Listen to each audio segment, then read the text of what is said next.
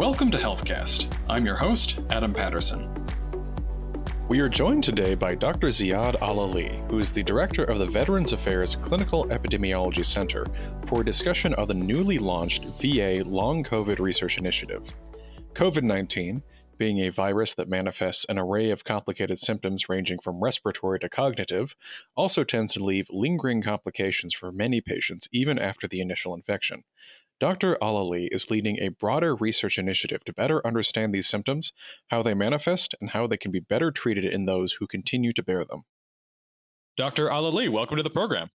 Well, thank you for having me. Definitely. It's great to have you here. Great to talk about what is clearly a very momentous research project and a vital one at that. But before we get down to the questions about your research and VA's research in particular, I want to ask a bit about you and your background. And as some background for our audience, can you tell us a bit about your career and your research interests and what brought you to your current role at VA? Sure. Well, I'm a nephrologist by training. I came to the VA to do initially nephrology, clinical nephrology, and then sort of developed this interest in research and then subsequently in administration, and became the chief of research and development here at the St. Louis VA healthcare system. Prior to the COVID-19 pandemic, my research program was primarily centered around pharmacoepidemiology, that is, studying how drugs work in people and the efficacy and adverse events of medications. And when the pandemic hit, we assembled as a group. It was at that time on virtually.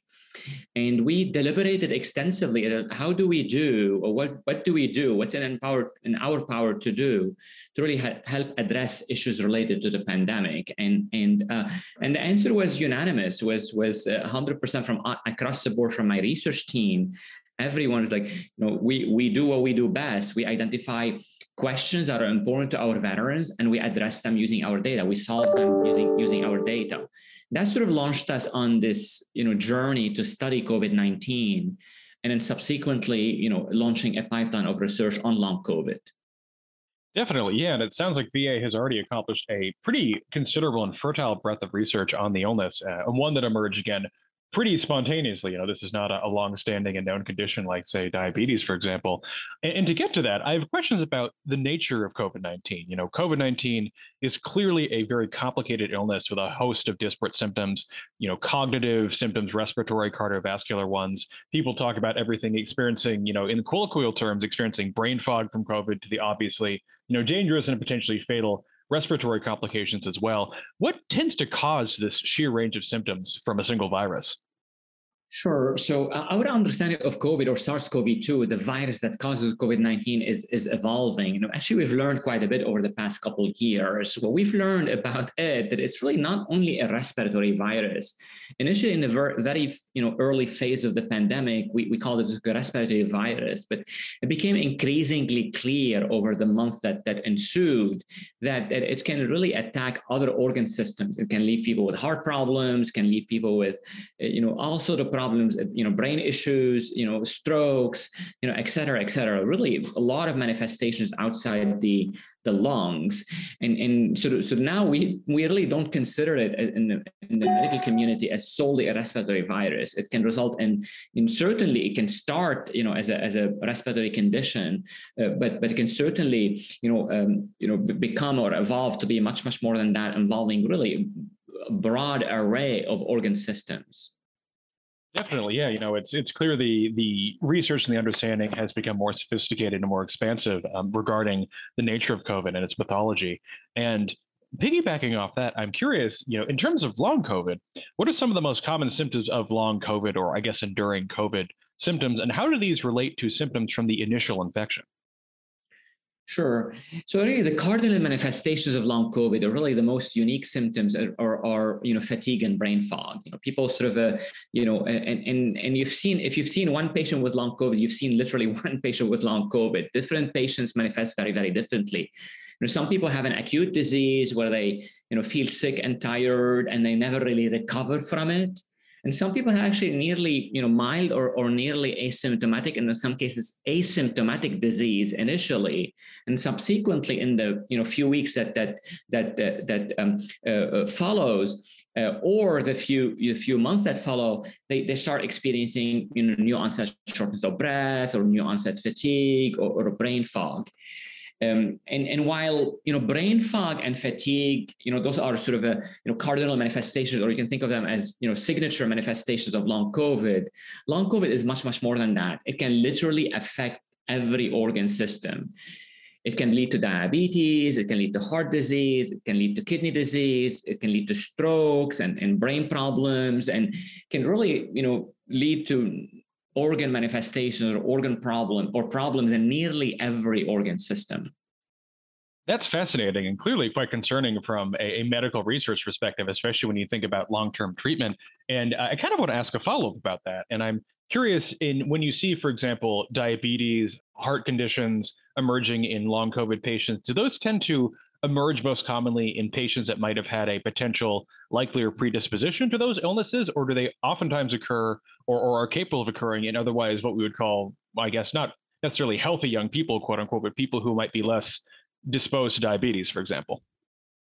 This is an absolutely fascinating question. So it both can happen. And we went into it. We went into this research, thinking that we're going to find diabetes and heart disease problems in people who are, already maybe had some obesity or some risk factors, or had high blood pressure, or had kidney disease, or maybe had pre-existing high cholesterol. So we thought we were going to, find that these people are going to be the people who are really manifesting with new onset heart disease or new onset diabetes. What we found is that this is really happening. It's happening in people who had risk factors.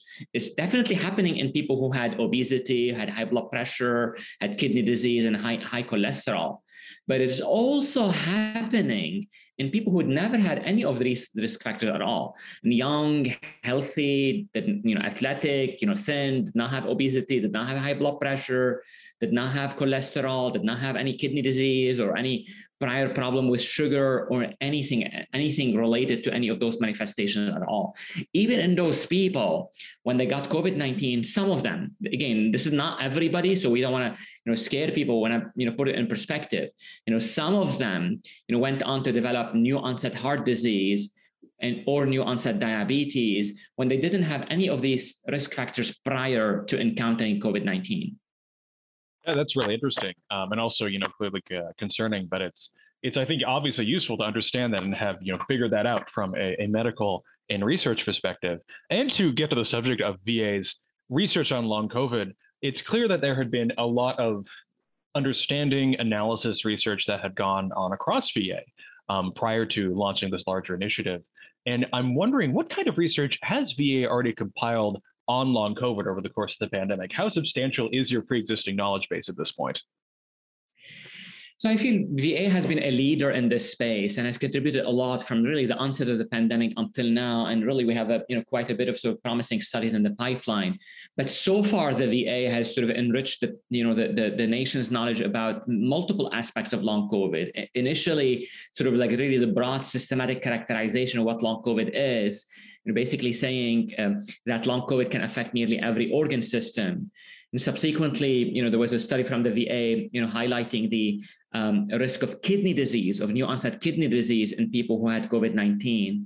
That's really one of the facets, one of the dimensions or the facets of the multifaceted long COVID.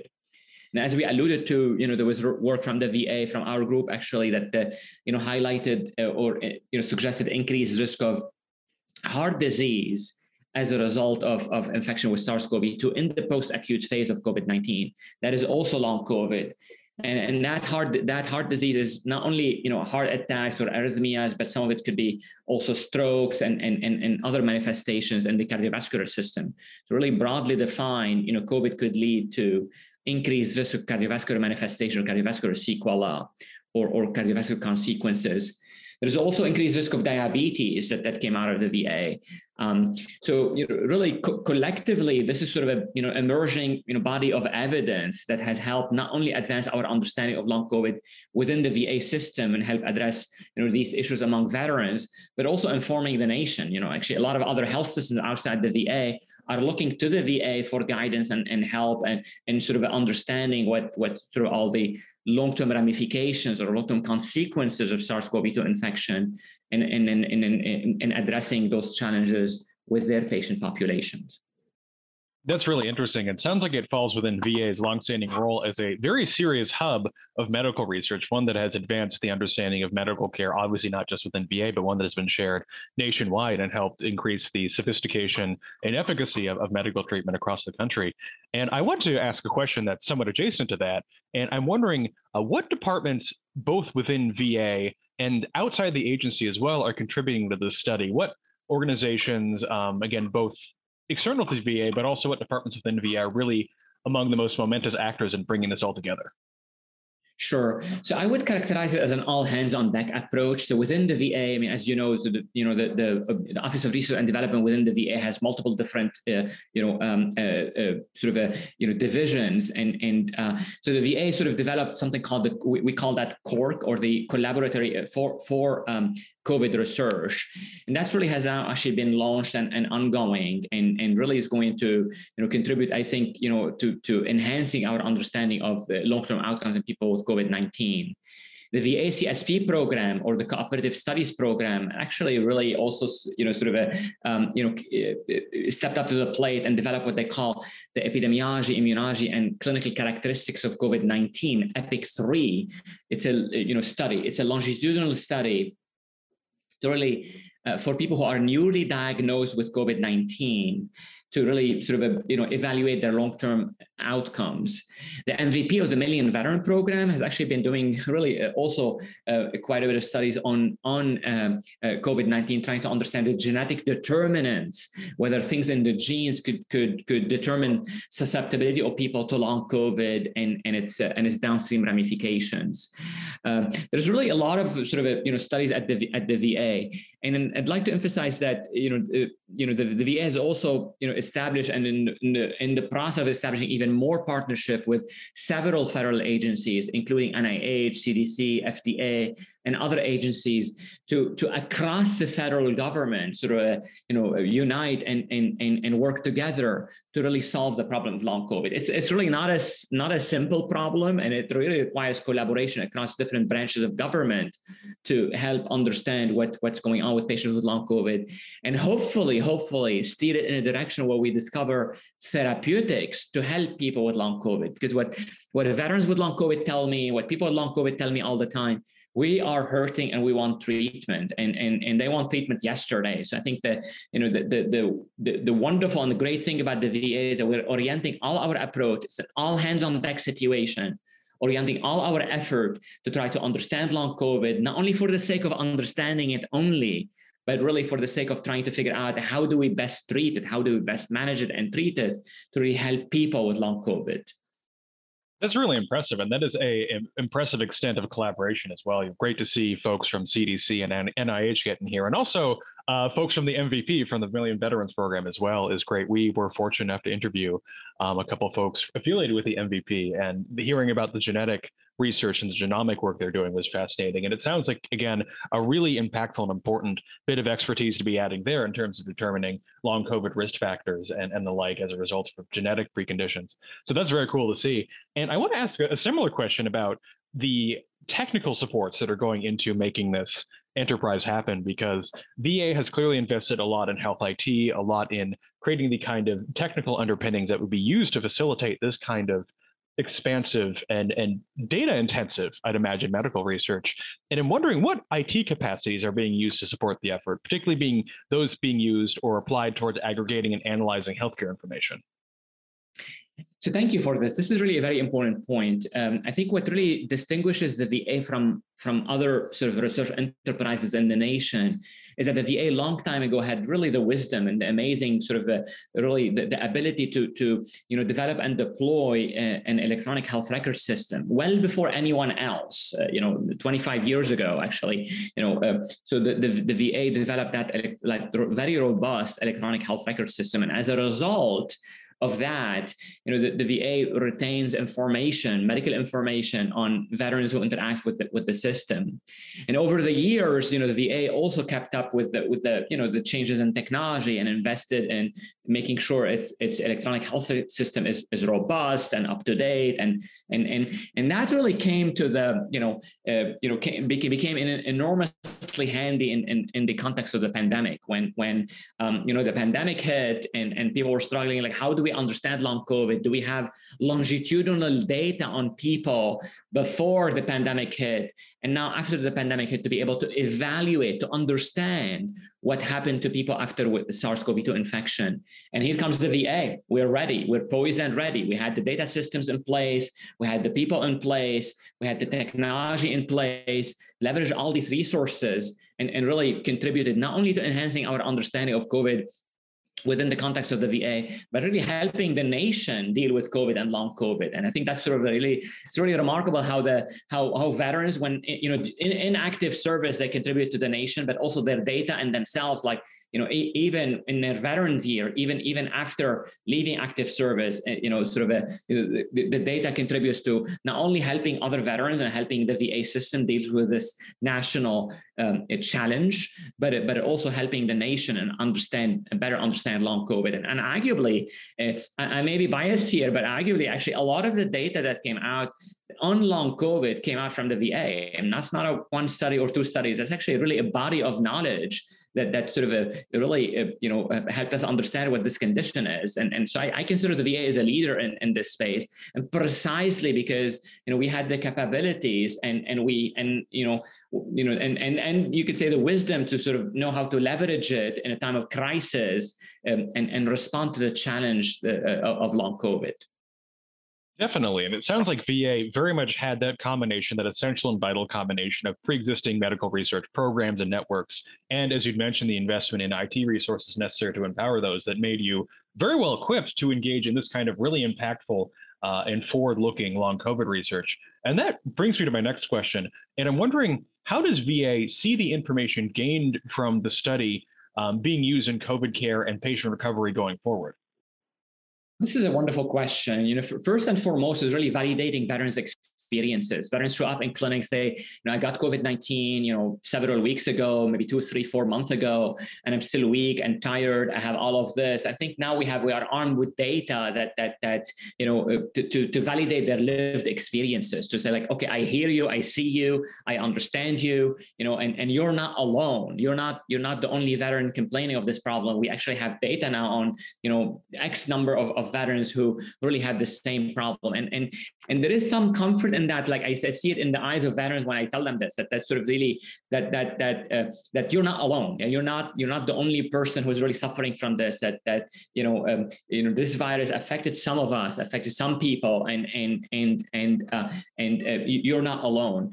And the second really is how is this data really useful in informing delivery of care? It's been now used within the context of the VA to stand up, post-COVID clinics, or in some cases we call them long COVID clinics, and those are really enormously important to help veterans, to connect veterans with the care that they really need, to navigate the post-COVID condition more broadly, or long COVID. And three is really, as I indicated, I think what's really most important here, really research not for its own sake, research not to really sort of just trying to figure out what long COVID is for its own sake, but really to figure out how can we develop treatments to really help these patients with long COVID. And I think as our understanding evolves, certainly our ability to recognize it, validate the patient experiences, the veteran experiences, and then see sort of develop models of care like the post-COVID or long COVID clinics throughout the VA right now is really another exemplar, another shining example of how the VA really excelled in dealing or meeting the challenge of long COVID. And three, or last, and most importantly, is really orienting all this research to discover treatment as soon as possible. Definitely, and it sounds immensely promising. And I want to bring us to a final question about where you're going with this from here and the implications going forward. And I'm curious, since VA has long clearly been a source of considerable medical research and advancements in terms of our understanding of a variety of diseases, both obscure and common, I'm wondering, how does VA plan to share the study's findings with both academic institutions and private healthcare networks once the study has wrapped up? Sure. So we are in constant communication with all relevant stakeholders. First and foremost, we don't keep things to ourselves. Whenever we have a finding that's really important, and as I said, most of the findings that we have are not only important for veterans but for the nation, we share them immediately. Generally, we publish these things in in journals that are accessible to all. We are, I mean, as I said, we are in coordination with several federal agencies, including the FDA, CDC, and NIH. And we're in constant exchange of information with all these relevant stakeholders. We do disseminate our findings also via conferences, and meetings, et cetera, et cetera. So there are multiple avenues of communications to engage stakeholders within the government, whether it's FDA, CDC, NIH, within the United States government and outside the United States government, with academia, industry partners, public institutions, public health officials, to really inform them about our finding. And it's really a dialogue. It's been enormously rewarding to see the public's interest, the general public interest in VA findings and VA research. And we're definitely committed to 100% transparency. We pretty much publish everything that we find. If it's a solid finding, we certainly put it out there to really not only help veterans, but really help the nation deal with this enormous challenge. Absolutely. And it sounds like a lot of really great work is going to come out of this. And it's going to be pretty substantial in advancing the care of long COVID and in providing relief and treatment and support for patients who are really suffering and really dealing with these really complicated, difficult, multivariable symptoms. And again, before we wrap up, Dr. Alaleh, I want to thank you so much for your time. And is there anything you want to leave our listeners with, or anything you really want them to know about the work you're helping oversee at VA right now? Yeah. So if listeners are having, themselves having long COVID or have family members with long COVID, I think the first thing, know that you're not alone. You are not alone. If you're dealing with, sleep problems, you cannot sleep after having had COVID, that could be part of long COVID. If you're dealing with fatigue or weakness, new muscle pain, brain fog, if you can't remember where you put your car keys, you can't really, sort of, you have this sort of, what people refer to as brain fog, know that you're not alone. That's number one. Two, definitely seek help, get to your closest VA. We're here to help. Or if you're not a veteran and you cannot get care at the VA, definitely talk to your provider as soon as possible. These things are better addressed when they're addressed early on in the disease course. So don't really, suffer or sit alone and try to manage it on your own at home. Definitely seek help. And third, know that we are working day and night within the VA and also outside the VA to try to get to treatment as soon as possible. So that's our commitment to everyone suffering from long COVID, that we're working very, very, very hard to try to do our best to get to treatment. So those are the three messages to the people listening. Definitely. And it sounds, again, immensely promising. And I really appreciate all the work you're putting in. And I'm sure, veterans across the country and people across America who are dealing with this are going to be immensely appreciated and positively impacted by the work that is going to come out of this. Anyway, again, Dr. Alaleh, I want to thank you so much for coming onto the program. This has been a treat. Well, thank you for having me. Really delighted to have talked to you, and thank you for your interest in this again. And thanks to the audience for listening to this as well.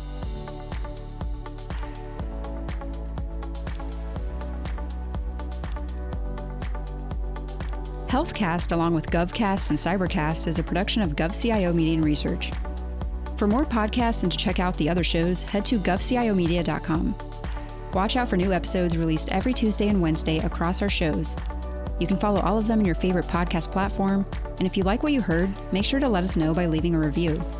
And if you have any topics you think we should look into, contact us at newsletter@gcio.com.